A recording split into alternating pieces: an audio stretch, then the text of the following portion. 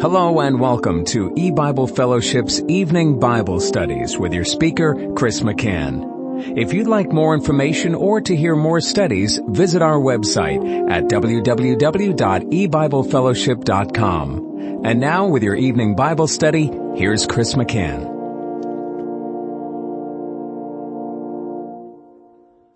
Good evening and welcome to E-Bible Fellowship's Bible study in the book of Revelation. Tonight is study number 34 of Revelation chapter 11. And we're going to be reading verses 16 through the end of the chapter. And the 24 elders which sat before God on their seats fell upon their faces and worshipped God, saying, We give thee thanks, O Lord God Almighty, which art and wast and art to come, because thou hast taken to thee thy great power and hast reigned. And the nations were angry, and thy wrath is come, and the time of the dead, that they should be judged, that thou shouldest give reward unto thy servants the prophets, and to the saints, and them that fear thy name, small and great, and shouldest destroy them which destroy the earth. And the temple of God was open in heaven, and there were seen in his temple the ark of his testament, and there were lightnings and voices and thunderings, and an earthquake, and great hail. And I'll stop reading there. Now we've been going verse by verse through the book of Revelation, and we're progressing through Revelation chapter 11. And we've reached the point of the sounding of the seventh angel, the last trumpet. This is Judgment Day. Actually, trumpets 5, 6, and 7 are the three woes, and each trumpet identifies with Judgment Day. It's just looking at it from different perspectives as God gives us different information with each of the trumpet blasts. Well, here we saw that all the kingdoms of the world are become the kingdoms of our Lord and of his Christ, and he shall reign forever and ever. And that is a glorious truth, that the Lord Jesus Christ is now reigning supreme as King of Kings and Lord of Lords. Well, in verse 16 of Revelation 11, it says, And the 24 elders which sat before God on their seats. That's 24 elders, and they're mentioned several times in the book of Revelation. The number 24 comes from 12 tribes of Israel and 12 apostles of the Lamb. The 12 tribes of Israel representing the Old Testament saints of God, the 12 apostles representing the New Testament saints of God, and the number 12 spiritually points to fullness. So this is indicating the fullness of those that God has saved. And notice that they are seated before God. They sat before God on their seats. And this is so because of what we read in Ephesians chapter 2 and verse 6. It says, And has raised us up together and made us sit together in heavenly places in Christ Jesus. And the previous verse mentions, By grace you are saved, and has raised us up together and made us sit together in the heavenlies in Christ Jesus. And that's exactly what is in view with these 24 elders who sat before God on their seats. It can only be in Christ. That's the only way we have any entry at all, even into the kingdom of God, let alone to sit in the very presence of God in his throne room. And it's not as though these 24 elders who represent all of God's elect, the fullness of God's elect, it's not as if they're just hanging around and they have no function, no role. No, they are reigning with Christ, with God. They are kings with him. When God saves us and raises us up at the point of salvation to be seated in the heavenlies in Christ Jesus, where we're therefore at the right hand of God because that's where Jesus is, that is really language indicating we have become a part of the royal family of God. At that time, we have spiritually become a prophet, a priest, yes, but also a king. A king that rules, that reigns with Christ. And that's why here in verse 16, it says they sat before God on their seats. In the Bible, to sit points to ruling. When we read in 2 Thessalonians chapter 2 that the man of sin takes his seat in the temple, that indicates he will be ruling in the church. And that's exactly what Satan did during the 23-year Great Tribulation period. He ruled over the congregations. And so, it's the same idea here. The 24 elders sat before God on their seats. They're ruling before God. Not that they're ruling over God, but God is the supreme ruler, and he has his people round about the throne. We've read elsewhere in Revelation, and they are carrying out his purposes, his will, his functions for them, and they are ruling with him in perfect agreement with the will of God. And in verse 16 again, the 24 elders which sat before God on their seats. The Greek word translated as seats is thronos. And you can almost hear our English word throne. And that word thronos is translated in some other places as throne. The 24 elders are sitting upon their thrones. They are kings. They are ruling with the Lord Jesus Christ. And remember, that's what God said in Matthew 25 in the parable that he gave, where he spoke of talents. In Matthew chapter 25, it says in verse 14, "For the kingdom of heaven is as a man traveling into a far country, who called his own servants and delivered unto them his goods. And unto one he gave 5 talents, to another 2, and to another 1, to every man according to his several ability, and straightway took his journey. Then he that had received the 5 talents went and traded with the same, and made them other 5 talents. And likewise he that had received 2, he also gained other 2. But he that had received 1 went and digged in the earth and hid his Lord's money." Well, to get to the point of this, the Lord who gave them the talents comes and reckons with each servant. What did you do with the talents that I gave you? And the one given 5, it says in verse 20 of Matthew 25, "And so he that had received 5 talents came and brought other 5 talents, saying, Lord, thou deliverest unto me 5 talents. Behold, I have gained beside them 5 talents more. His Lord said unto him, Well done, thou good and faithful servant. Thou hast been faithful over a few things. I will make thee ruler over many things. Enter thou into the joy of thy Lord." And then following this, the man with 2 talents comes, and it's the same story. He also made 2 talents more and was made ruler over many things, and entered into the joy of his Lord. That is language pointing to salvation.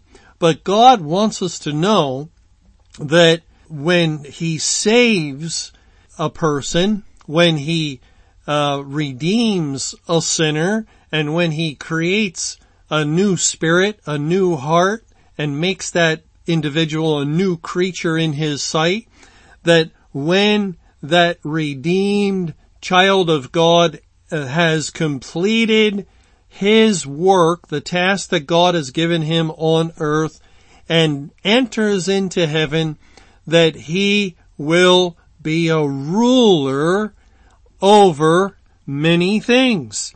Now here God doesn't say what those many things are. He just says, I will make thee ruler over many things. Enter thou into the joy of thy Lord. Now we can speculate a little. We can't say this definitely because God doesn't write about this, but we do know that God is eternal God, that he has always been. From everlasting past, God has been. He is a God who has no beginning.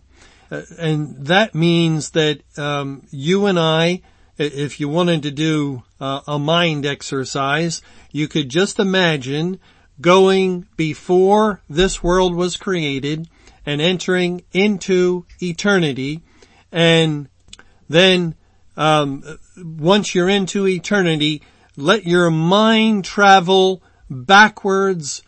You can't say into time, but back into eternity past, and just keep going and keep going. And whenever you feel like stopping, just remind yourself this is eternal God and he has no beginning.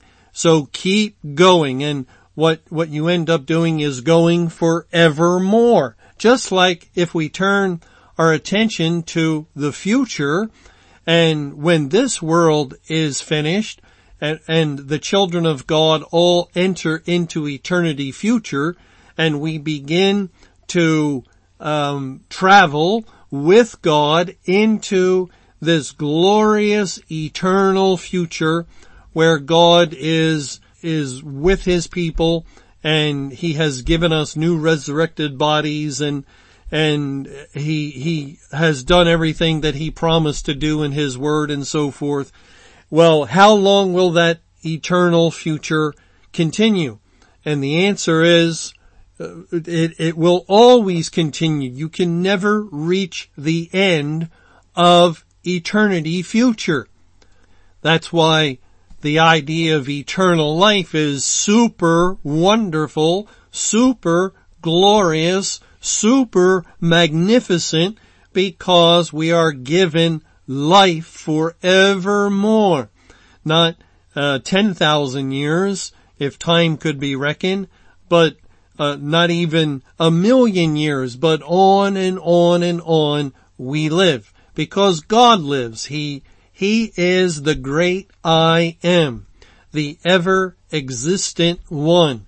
He has always been and always will be and is. And so when we realize that, or when we comprehend as much of that as our little finite minds are capable of comprehending, when we grasp just maybe the tail portion of that tremendous truth that God is this eternal being who inhabits the whole spectrum of existence called eternity. And then when we think that before this world, before this creation, which is one creation, it's a vast universe, and yes, there's many worlds, many stars, many galaxies, but it's all one creation. God simply spoke and created everything that is in this realm. Everything on earth, the sun, the moon, the stars, everything that a telescope, the greatest of telescopes with the highest magnification possible, could ever possibly see. And of course, we've never reached the limits of this creation. Well, yet this is still one creation that God has created man as the supreme creature to rule over all. He gave us dominion over all things in this world when he first created us in his image and in his likeness. And as far as we know, there are no other creatures created in the image and likeness of God. And of course, obviously, not in this creation, but the interesting thing is that God speaks of putting this creation on display to principalities and powers. And when we just consider and think about the person of God and his nature and some of the things the Bible tells us. Number one, he is an eternal being who has always been. And secondly, that he abhors idleness. God is not lazy. God commands man to work. God tells us to be busy, to work with our hands, to get our own bread, and so forth. And God has placed himself under his own law. That means that God cannot tell mankind, you're not to be idle. You're not to lounge around.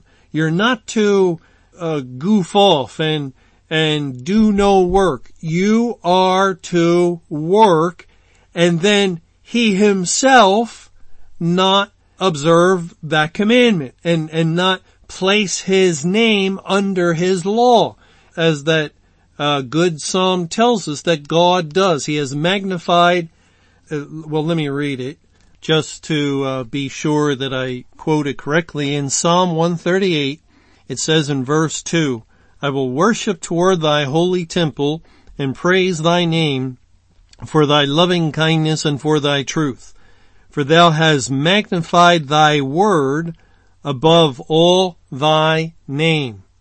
So the word of God, which is the law of God, is not something that God would dismiss or ignore or say, well, that doesn't apply to me. He has magnified his word, his law above all his name, all thy name.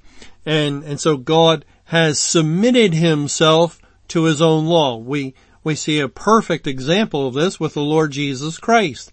Christ came to fulfill all righteousness. And again, that he spoke of the scriptures being fulfilled. He came and humbled himself, which meant that he magnified the word, the law of God, above his glorious name. He was subservient. He submitted himself to the will of God. And how do we know the will of God? Well, it's written in the Bible. And the law of God speaks of work. 6 days thou shalt work. When God created the world, he worked for 6 days, and then the Bible says he rested the seventh day. And what was God's work? God's work was creating. He created the earth, and then we read he created the creatures. He created man. He created the sun, the moon, the stars. And this was the work of God. Well, putting together these biblical principles that God is eternal, that God is under his own law, and his law requires work. God certainly was not idle from eternity past until he created the world, just going about doing nothing. No, God was working before creating this world. What was God working at? Creation is the work of God. So in all likelihood, God from eternity past, and we can't begin to fathom how far and long the depths of that actually is. But God, from that deep, vast eternity past, has always had the tremendous power and the ability to create, and therefore he has been busy occupying, working in creating, more than likely, many creations separate, distinct from this creation. It's not like they're aliens or something, as some think that there's life out there. They mean in space, in this universe or in this galaxy that could potentially reach us, or we could potentially reach them. It's interesting. They sort of have the right idea, but they have the wrong creation. No, there's no life out there in deep space, in this universe that's part of this creation, but there is life in all probability in other creations that cannot enter into this creation, and we cannot enter into those creations at this time, but worlds, creations that God rules over, that God is the creator of, all good, all perfect, and all creatures that were designed and suited for those particular creations. They would be completely different than creatures that were created and designed for this world and this creation.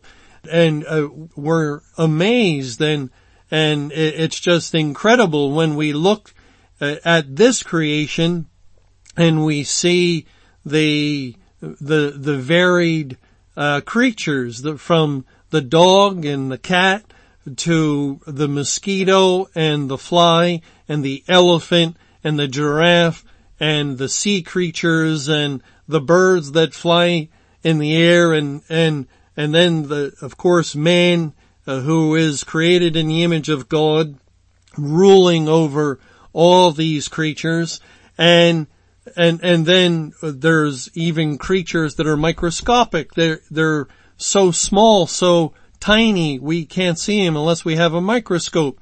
And it's just an incredible display in this one creation of the glorious creative power of Almighty God, the omnipotent creator. He just simply speaks. He didn't break a sweat. He didn't have to do very much work from our perspective anyway, as we consider it. He speaks a word, and there it is. So what would prevent God from all eternity past, as he has been actively working in accord with his own law? And the work of God is to create. What would stop God from speaking and creating a world over there? And he could do it in 6 days. He could do it in 6 minutes. And then over here, another creation. And over there, another creation. And God is glorified by each one in certain ways. And he sets up principalities and powers in these creations. Of course, all eternity past led to the point when the Lord Jesus Christ, from the foundation of this world, died as the Lamb and died for a people, a creature, a special creature, unlike anything God had ever created. And he had created untold numbers, trillions upon trillions upon trillions, when all these different worlds or creations are considered. And God, of course, in his ultimate wisdom, according to his perfect timing, God decided to make a special creature called man. And then God knew that man would fall into sin and all the things that would result because of man's disobedience. And so the Lord decided and determined and knew all these things in advance to put on display in this world to all those principalities and powers a display of his wonderful attributes, his love and his grace and his mercy and his glory and his honor and his justice and all these things and many more were demonstrated by permitting or allowing mankind to fall into sin in order to work out a salvation plan to redeem a people for himself. And so first of all, mankind created in his image is a unique, special creature, unlike any other creature ever created by God. But then, after man's fall into sin and God determined to redeem a portion of the whole out of mankind, a remnant, which very likely numbers 200 million, and to make them his people. Not only his people, not only creatures, but to bring them into the royal family, to make them kings and princes, to make them sons and daughters, to make them of the family of God, and to give them rule, You're over 10 cities. You're over 5 cities or 2 cities, and each one his son, each one a trusted son. You know, in the Old Testament, we read of kings, and when they conquered other nations, those nations became provinces. And it was a custom for a king to set up under rulers in those provinces. And who would the king set up? Well, if he had many sons, he would set up his sons to rule over that land in the south and to rule over that land in the east, because there was no one he trusted more than his own sons to rule and to do so faithfully to him. He didn't have to worry about rebellion. And in a way, that's exactly what God has done. God has created untold numbers of creations, and they have principalities and powers.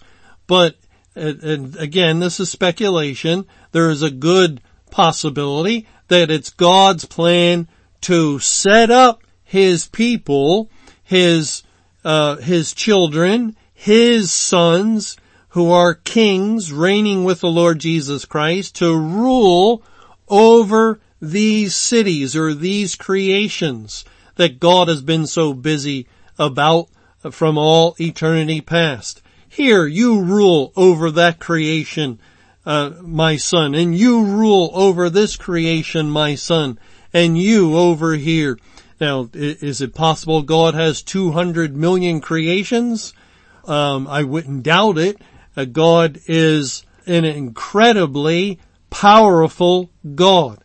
And so, we'll have to talk about this, a little bit more in our next study, where these 24 elders seated upon thrones before God fall down upon their faces. There's no pride. There's no arrogance. There's no thinking they're anybody. They still, while seated in glory in Christ Jesus, are humbled before God.